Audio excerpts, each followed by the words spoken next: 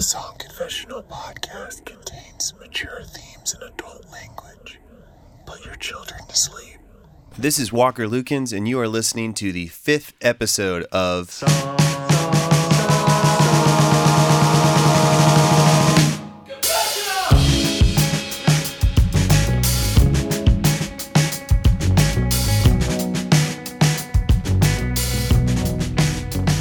Let me explain to you what we do here in the Song Confessional. So we travel around the country in our little blue camper trailer. We record people telling us stories anonymously. We call these confessions, right? So then we give our favorite confessions to songwriters and bands who turn your stories into all original songs.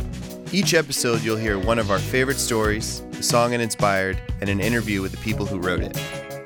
I'm sitting here with my New Year's resolution. Tell them your name. What's up? I'm Zach Catanzaro. What artist are we going to hear from this week? First of the year, we've got Sun June right here out of Austin, Texas. Speaking of years, that's the name of their last LP released 2 years ago, 2018. Wow, yeah, it's 2 years ago now. Yeah. Because it's 2020. Get your shit together, It was really hard to do that math. It's 2020. It's our 2020 experience, so it's time to see yourself clearly. Mm-hmm. Shave off 6 things off your New Year's resolution list. And add some special time with the record Years by Sun June. They call themselves regret pop, but what do we call it? We like to go with lean pop because it feels a little slow, like you've played your favorite pop song and then dialed it back with a little bit of syrup. Yeah, and for those of you whose parents gave you a curfew or gave a shit what you did in high school, lean is coding. That means you sipping on codeine. Now, if you've never done that, please God, do not start now because... If you've never done that, grow up in Houston in the 90s. Thank you. I've done that before I could drive, man. It was really, really unsafe.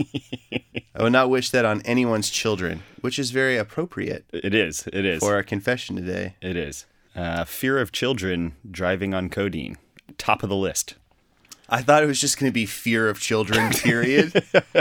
Yeah, I guess it's more fear for children than fear of children, but... But fear of children is... Is there a difference? Not for me. Yeah. No. Yeah. This week, our confession deals with children and fear for your children. And just, as our confessor puts it, the terror of love. So without further ado, here is our confession. Confession.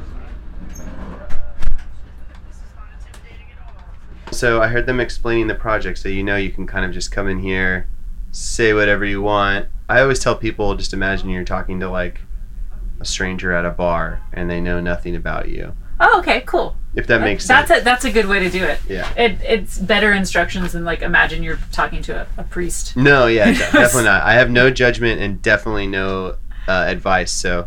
Okay. Yeah.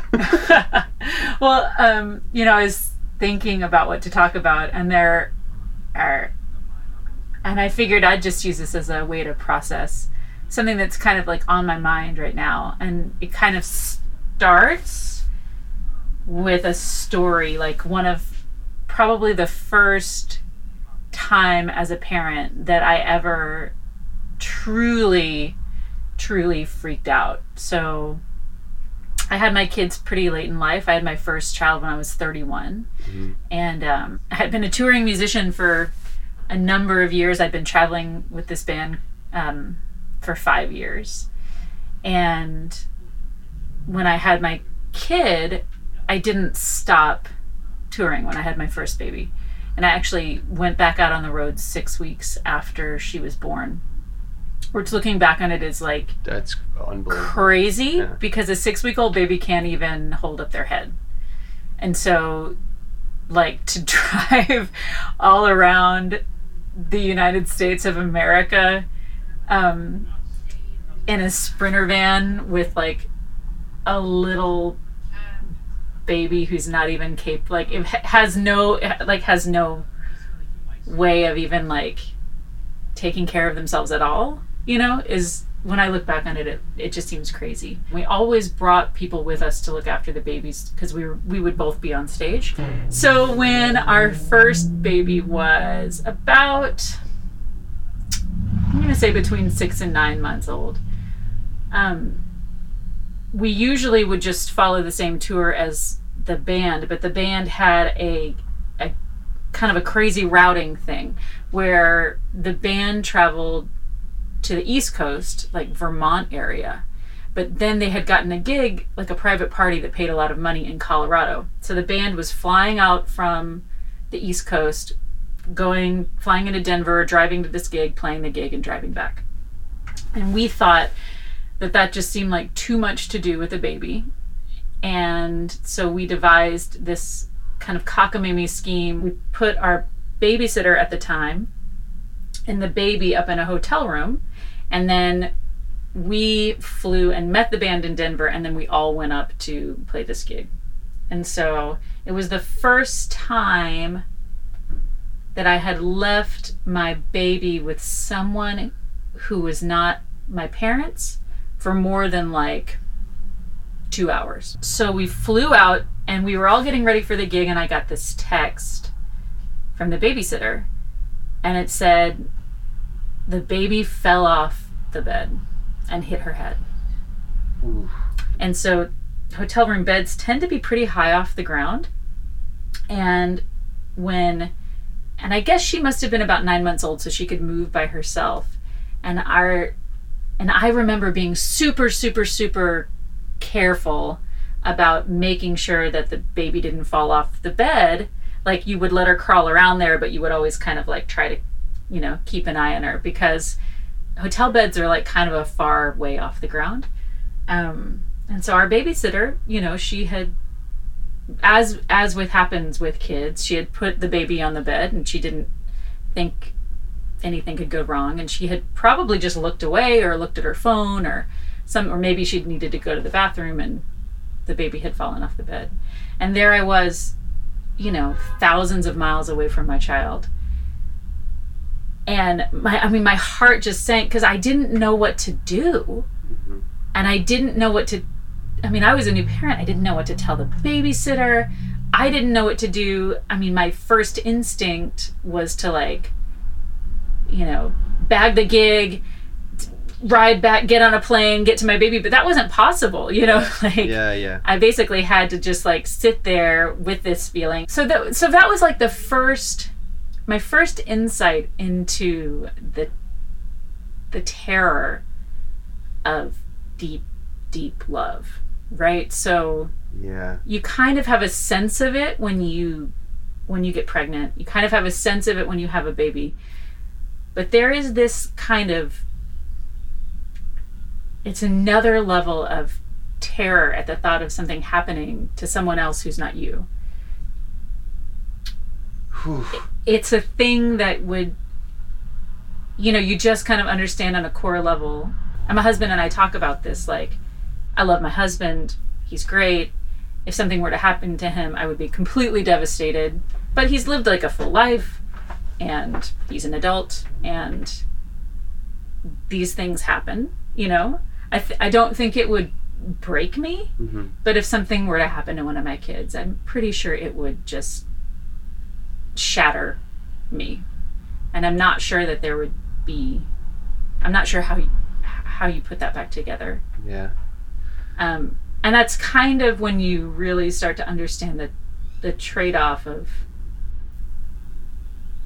what love is, of what that kind of love is, right? So it doesn't, that love, that deep, deep love, Mm-hmm. is just the flip side of this potential Terror.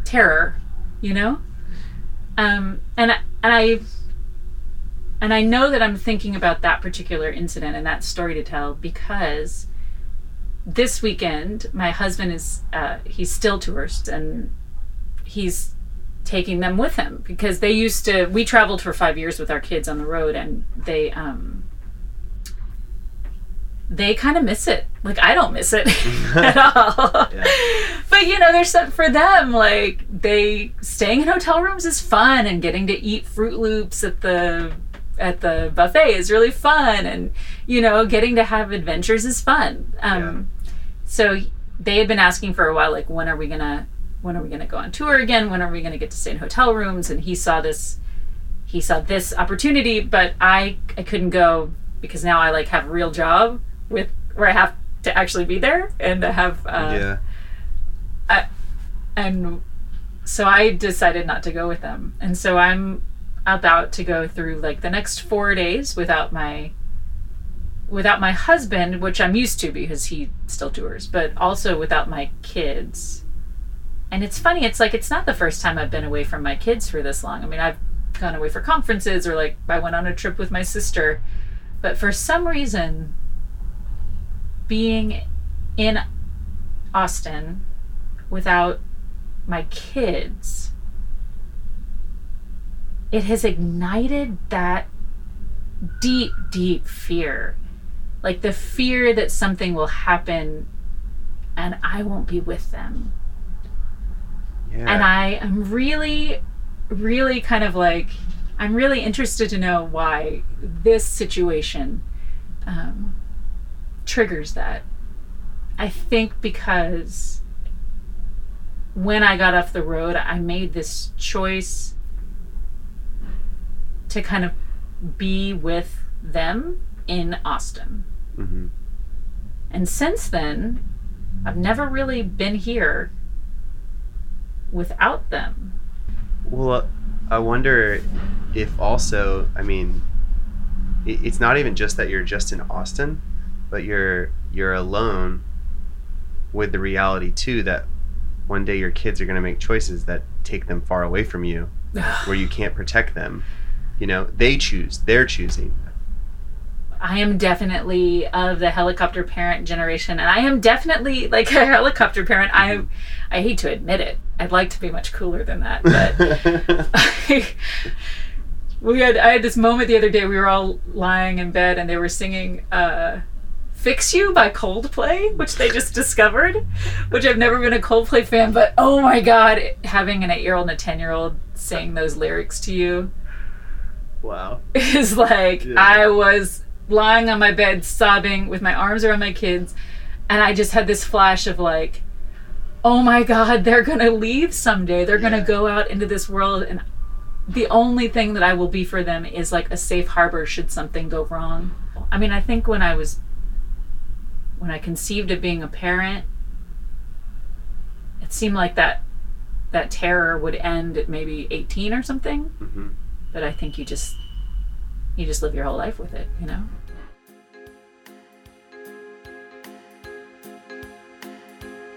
Production notes.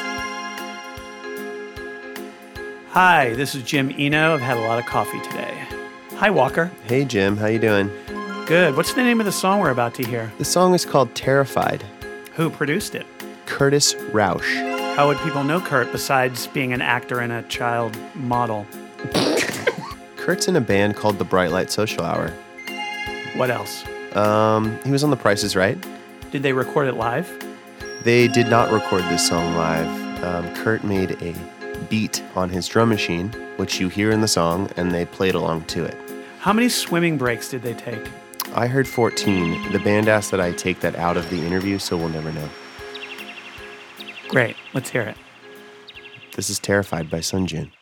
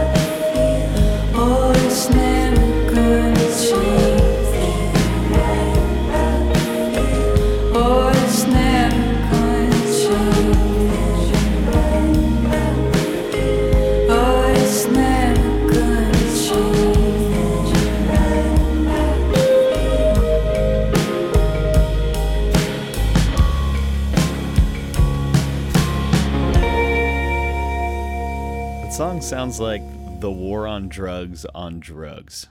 Yeah, different drugs. Yeah, like not cocaine. No, definitely not.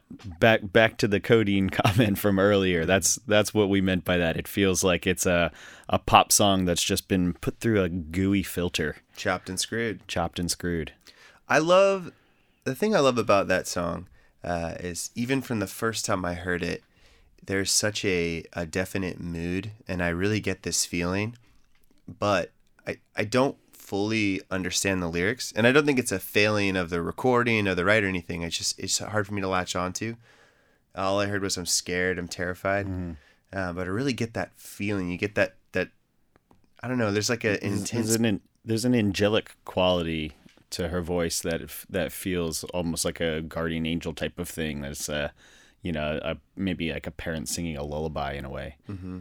Yeah, it's a really amazing how music can do that. Mm-hmm. You don't need to understand every word to really get the feeling that's being described. And then the lyrics are like, once you know the lyrics, it intensifies that feeling you have, that sense you had of what it's about. Yeah, it's a really pretty song. Yeah. You just heard Terrified by Sun June. It was written by Laura Caldwell and Stephen Salisbury. It was performed by Laura, Stephen, Michael Bain, Sarah Schultz, and Justin Harris. It was recorded and mixed by Curtis Rausch at Escondido Studio and mastered by Chris Longwood. If you enjoyed listening to Terrified, you can download it and stream it anywhere and everywhere you listen to music. iTunes, Spotify, YouTube, Deezer, Google Play, Napster, the country of Japan, your mom's radio, Deezer, your sister's diary. Interview. Can you guys introduce yourselves and your band? Hey, I'm Laura. I'm Steven. And we're Sun June. And what's the name of the song you guys wrote for the Song Confessional? The name of our song is Terrified. Yeah. And what is your song about? Being away from your child and having it be injured and you feeling helpless and scared on behalf of it. Yeah. Does that sound right? Well, that's the specifics. Oh, yeah, gotcha. On a broader note, it's like about, feeling out of control at times over the well-being of a child, like in the long run of your life, knowing that full well, like they're going to grow up, they're going to leave the nest, and you're not going to be able to really oversee like every single thing that they do and make sure that they're okay. Yeah. And just, how love can be scary. Love can be scary. Did y'all listen to the confession together? We didn't listen to it together. Oh, we didn't? Well, we were both at work. So we listened to it at the same time, and we decided to both, like, write things down separately. And then we listened to it together. Oh, yeah. I think that was planned so we didn't step on each other's ideas. Right. One of us could accidentally done it. Yeah, and I have no idea how songwriting processes go for anyone, how you start to formulate an idea, or if you start with, the melody or the lyrics or the chords first. So we both, I think, just tend to think differently sometimes. And then it ends up being combined really well. So you guys regularly start independently on things. Yes. And then come in together? Yeah. And so I think that's really fascinating. A lot of bands, they tend to have this approach where sort of one person starts and then the group finishes this out. But it's interesting because you guys also do that, and then come together, Right. And then the band helps with the arrangement. Oh, yeah. We introduced ourselves, but the other members of Sun June are Michael Bain, Sarah Schultz, and Justin Harris. Yeah. And everybody writes their own parts and helps collaborate. Mm-hmm. I'm just assuming, correct me if I'm wrong, but do either of you have children? No. No. I feel like I have children because I have 3 nephews who if I could be a helicopter, parent, I would be. Nobody in the band has children yet. No. Yeah. I don't have kids, neither does Zach, but I'm curious, like, what was it like relating to this confession? Given that you don't have children, like, did it feel very foreign? Did you feel kind of worried, or? I think Steven and I are both really sensitive people. I don't know. I cry at the news all the time. Like, I totally put myself in somebody else's shoe pretty easily. Yeah, I don't have children, but I do have an anxiety problem, so it's pretty easy. Right. Pretty easy to relate. You get it. Pretty easy to relate to any anxiety. And I have anxiety about, like, just my own family a lot of the time. So I think it was really easy for me, like, to understand the point of view, even though I never actually gave birth to any of those kids. I care deeply, and I am constantly worried that something bad is going to happen. And I was just with them recently, and their father was, like, explaining how he had this bad dream about one of them, like, falling down a manhole. And he's just, like, doesn't know what to do. And he's like, and I woke up, and I go, well, like, maybe you should be, maybe it's telling you something, I don't know. But yeah, I don't know, you can't fight that feeling sometimes. Yeah. It's not brought on by anything other than wanting to make sure that your offspring's, like, gonna survive, right? Mm-hmm. It's genetic. Well, I thought that she framed it really well, which was like it's the negative part of a really positive feeling, which is what you're saying, but they go hand in hand. Mm-hmm. Like, that was the thing I really loved about what the confessor said. Have you felt this in your life, that terror? Like, can you think of an example for you where you're like, love something or someone so much, and then you, like, feel that terror of, like, oh my God? Yes.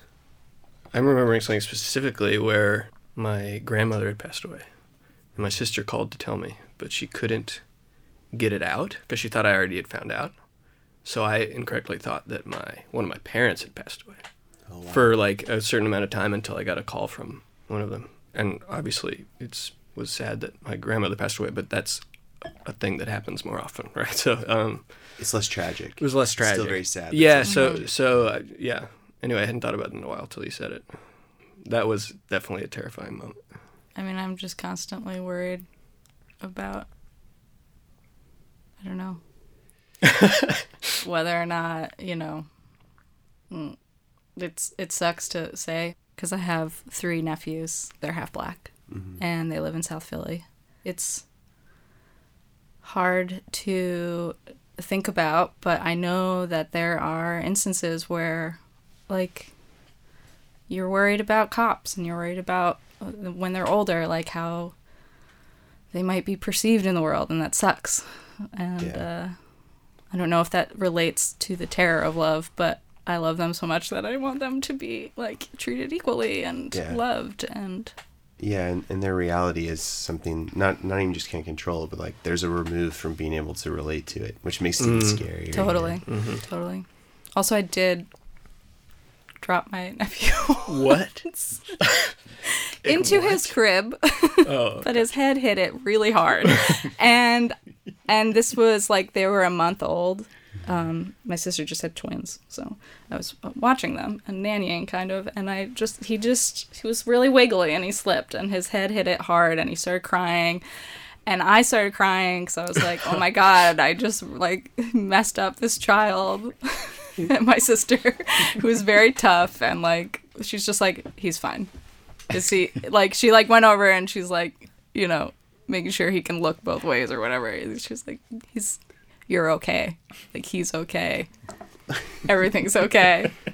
This is definitely a question you guys can be like, next. Okay. But both of you identified as sensitive. And I think Laura identified me. I identified. I'm sorry to put that on you. Well, I guess I was going with, like, sensitive and anxious as, like, ways to identify. How do you feel like that serves you? It doesn't. That would be my next part. How is it like a a good force and a negative force? Yeah. No, it's a good question. I definitely think it's good and negative. It is definitely both of those things. Yeah. Like, you can be anxious on behalf of people that don't need you to be anxious on behalf of them. That's interesting. Like, the bad side is maybe sometimes you're quickly anxious about things that are totally undeserving. Yeah. Is what you're saying? Yeah. And it's Yeah. kind of a way to be selfish sometimes, too. Where it's like... Or you're just, like, end up coming off as judgmental. Oh. Tell me more about that. You don't get that? No, I think that's probably true. You mean when you feel anxious about a situation or about someone? Yeah, and you voice your anxiety. I can come off as judgmental. It can come because they're like, well, I don't see it that way, and I understand what you're saying. and I did that recently to somebody, and I felt really bad about it. Oh, it's just like, oh, why am I thinking like that? Like, of course everything is gonna be fine. Yeah, but sometimes it's good. Sometimes it helps you pick up on other people's feelings. totally. Mm-hmm. Yeah, and like I said, you can pick up on non-existent feelings, but sometimes you're right, and that's good. It's interesting, like, hearing you guys talk about collaborating and stuff with that in mind, because it's like sometimes it's a superpower and you're like more in tune, and other times it's like stops you from being in the moment and like being really present. Yeah. When you guys are working on this song, obviously you're writing independently. Like, what were some things you were kind of like trying to bring out in this song?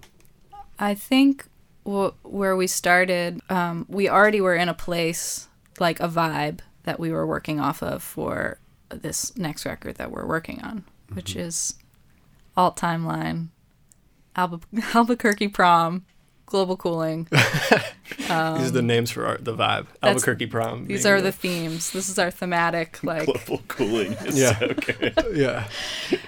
And so we've been in this place where we want, like... Everyone's losing their shit. Global cooling is so good. Especially right after Albuquerque Prom. Yeah. So there, Imagine imagine you're one of the few people remaining on this earth, and you still Freezing your ass off. Population Yeah. decline. Freezing your ass off. There's still grapefruit punch, but that's the extent of maybe your food source. Yeah. Just kidding. A lot of great gear out there. Just Jell-O remains. Yeah, a lot of great gear. You're just living on glucose only. Yeah. It's just straight sugar. Yeah, exactly. So So straight sugar, like maybe a little more retro, 50s, 60s rock and roll, like... Yeah, with 80s drum machines and synths. Exactly. So we were in that place already in our minds. I think we both automatically went to Coldplay based on the confessional itself. We were drawing something from that Well, she talks about one moment that she Song talks Fix about. You. Yeah. So like even the first little demo we put together was called Fix You Part 2. That's true. Yeah. We have been listening to a lot of Feist, Bloom, the album from Beach House. Beach House. Thank Yeah. you. Who else were we? Well, so, Laura showed me the chords on the piano and she had a song written, but then I ended up writing a different melody on top of those chords. Mm-hmm. And when I showed her to her, she was like, do you know the local band Daphne Tunes? Mm-hmm. Yeah. We're like big fans of Daphne Tunes. Talking about that. Yeah. And Laura's like, sounds like you're kind of channeling Santi. The lead singer. of Yeah, Daphne. and his and I was like, well, A, I'll take that as a compliment, and B, we're not gonna change it. And I had just worked on a song with him for his Volume 2 record. His record, yeah. When did you start calling your music regret pop?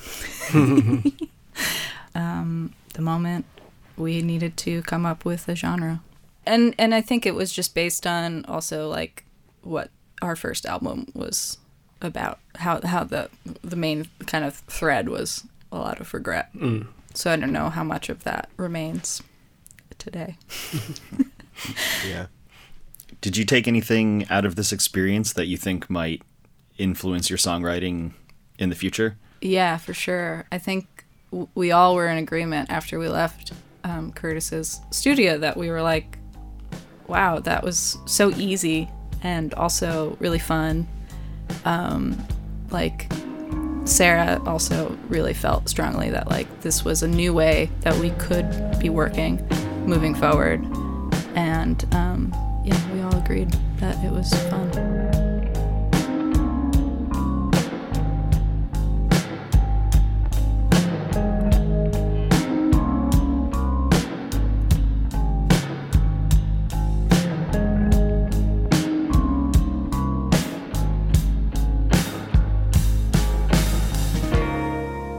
It's not a sexy topic at all, but it's just so eloquent. It's like she's so... And nothing like bad happens in the story. It's Yeah. really more of a discussion about feelings than Yeah. a story in particular. It's based around an event, but the event is kind of meaningless to the core of the feeling. Yeah. I do like that she's sort of already done the work for what the meaning is. Yeah, You exactly. know? Not related to your parents or to my parents. Is there a time when you've just really felt the terror of love? Just that, oh my God, I might lose this person longing, or like I can't control whatever that is. You know, I think there's two ways to think about what she said, what the confessor says. One is I'm gonna lose these people as I've known them, and then the other side of it is I can't control these people and or this feeling. You know what I'm saying? Yeah. Like, is there a time when you've experienced that?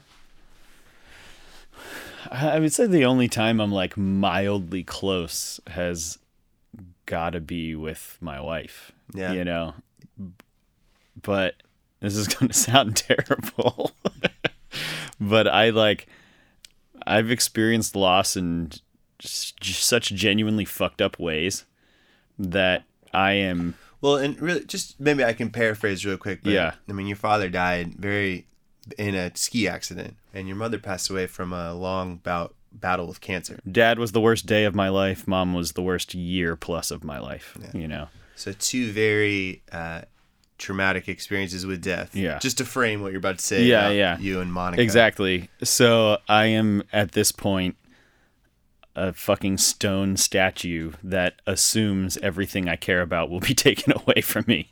So it is like, sadly, something that I have a lot of armor for. Does it translate to fear specifically? I can't say it does. You say you've never had that feeling with Monica at any point where you're just like, oh man, I love this person so much, and like, even if it's just like a twinkle. I would say there's like maybe some worry of what would I do if I lost her. Like, Yeah. I definitely have that kind of thought sometimes. But no like specific moment where you remember. No specific moment, no. I have one memory of this feeling, and I had this summer romance with someone in college, and it got more serious than I wanted it to. And at the end of the summer, we were on this road trip and pretty drunk, and she said something to the effect of, well, I know you can't handle this, but I love you. And it actually made me have a panic attack. I just had a panic attack, and the panic wasn't, oh my God, she loves me and I don't love her. It was, oh, like I love you too, you know. Yeah. And in the wake of, you know, losing my dad and just fucking having not worked through anything at all in relation to that, it was like just in that moment of knowing that I loved someone and could lose them, just destroyed you. intense panic. Yeah. That was a situation of really emo, Yeah. puppy love way. No, I get had that. this like, If I had met Monica 3 years earlier than I did, I would probably have more of that. I know you really well, and I know your relationship with her really well. Mm-hmm. You're definitely not an emotionally unavailable human being. Oh, no. Do you think that there's a way that maybe that fear of that loss is just more integrated into who you are? Yeah, I think probably so. And my view on emotions has evolved in a kind of weird way. Is that like you said, I'm not emotionally unavailable. I do wear my heart on my sleeve. I think feeling emotion is so important but at the same time, I don't give emotions as much credit as most people do. Like, happiness is not as significant as a lot of people think. Sadness is not as significant as a lot of people think. Fear, anger, all those things are like, we choose to give them an insane amount of credit in the moment. And when people are uncontrollably happy, I don't really feel that either. Uncontrollable sadness, I used to feel. I don't anymore. You know, and fear and anxiety and anger and coping and everything else, I've become so much more analytical with those emotions, and I let myself feel them, but I don't ever let them control me or take over in any way, if that makes sense. It makes sense to me, yeah. This is maybe one of those topics or points that people with different levels of experience or just age will relate to really differently. Yeah. Because I know what you're saying in, I think, a limited way. I think, and it sounds a bit nihilistic, but oh, I don't hear it that way at all. Yeah, I think it could. Opposite. Well, I think it could be heard that way. Absolutely, but I agree that I think it's complete opposite. I think that I've been turned online.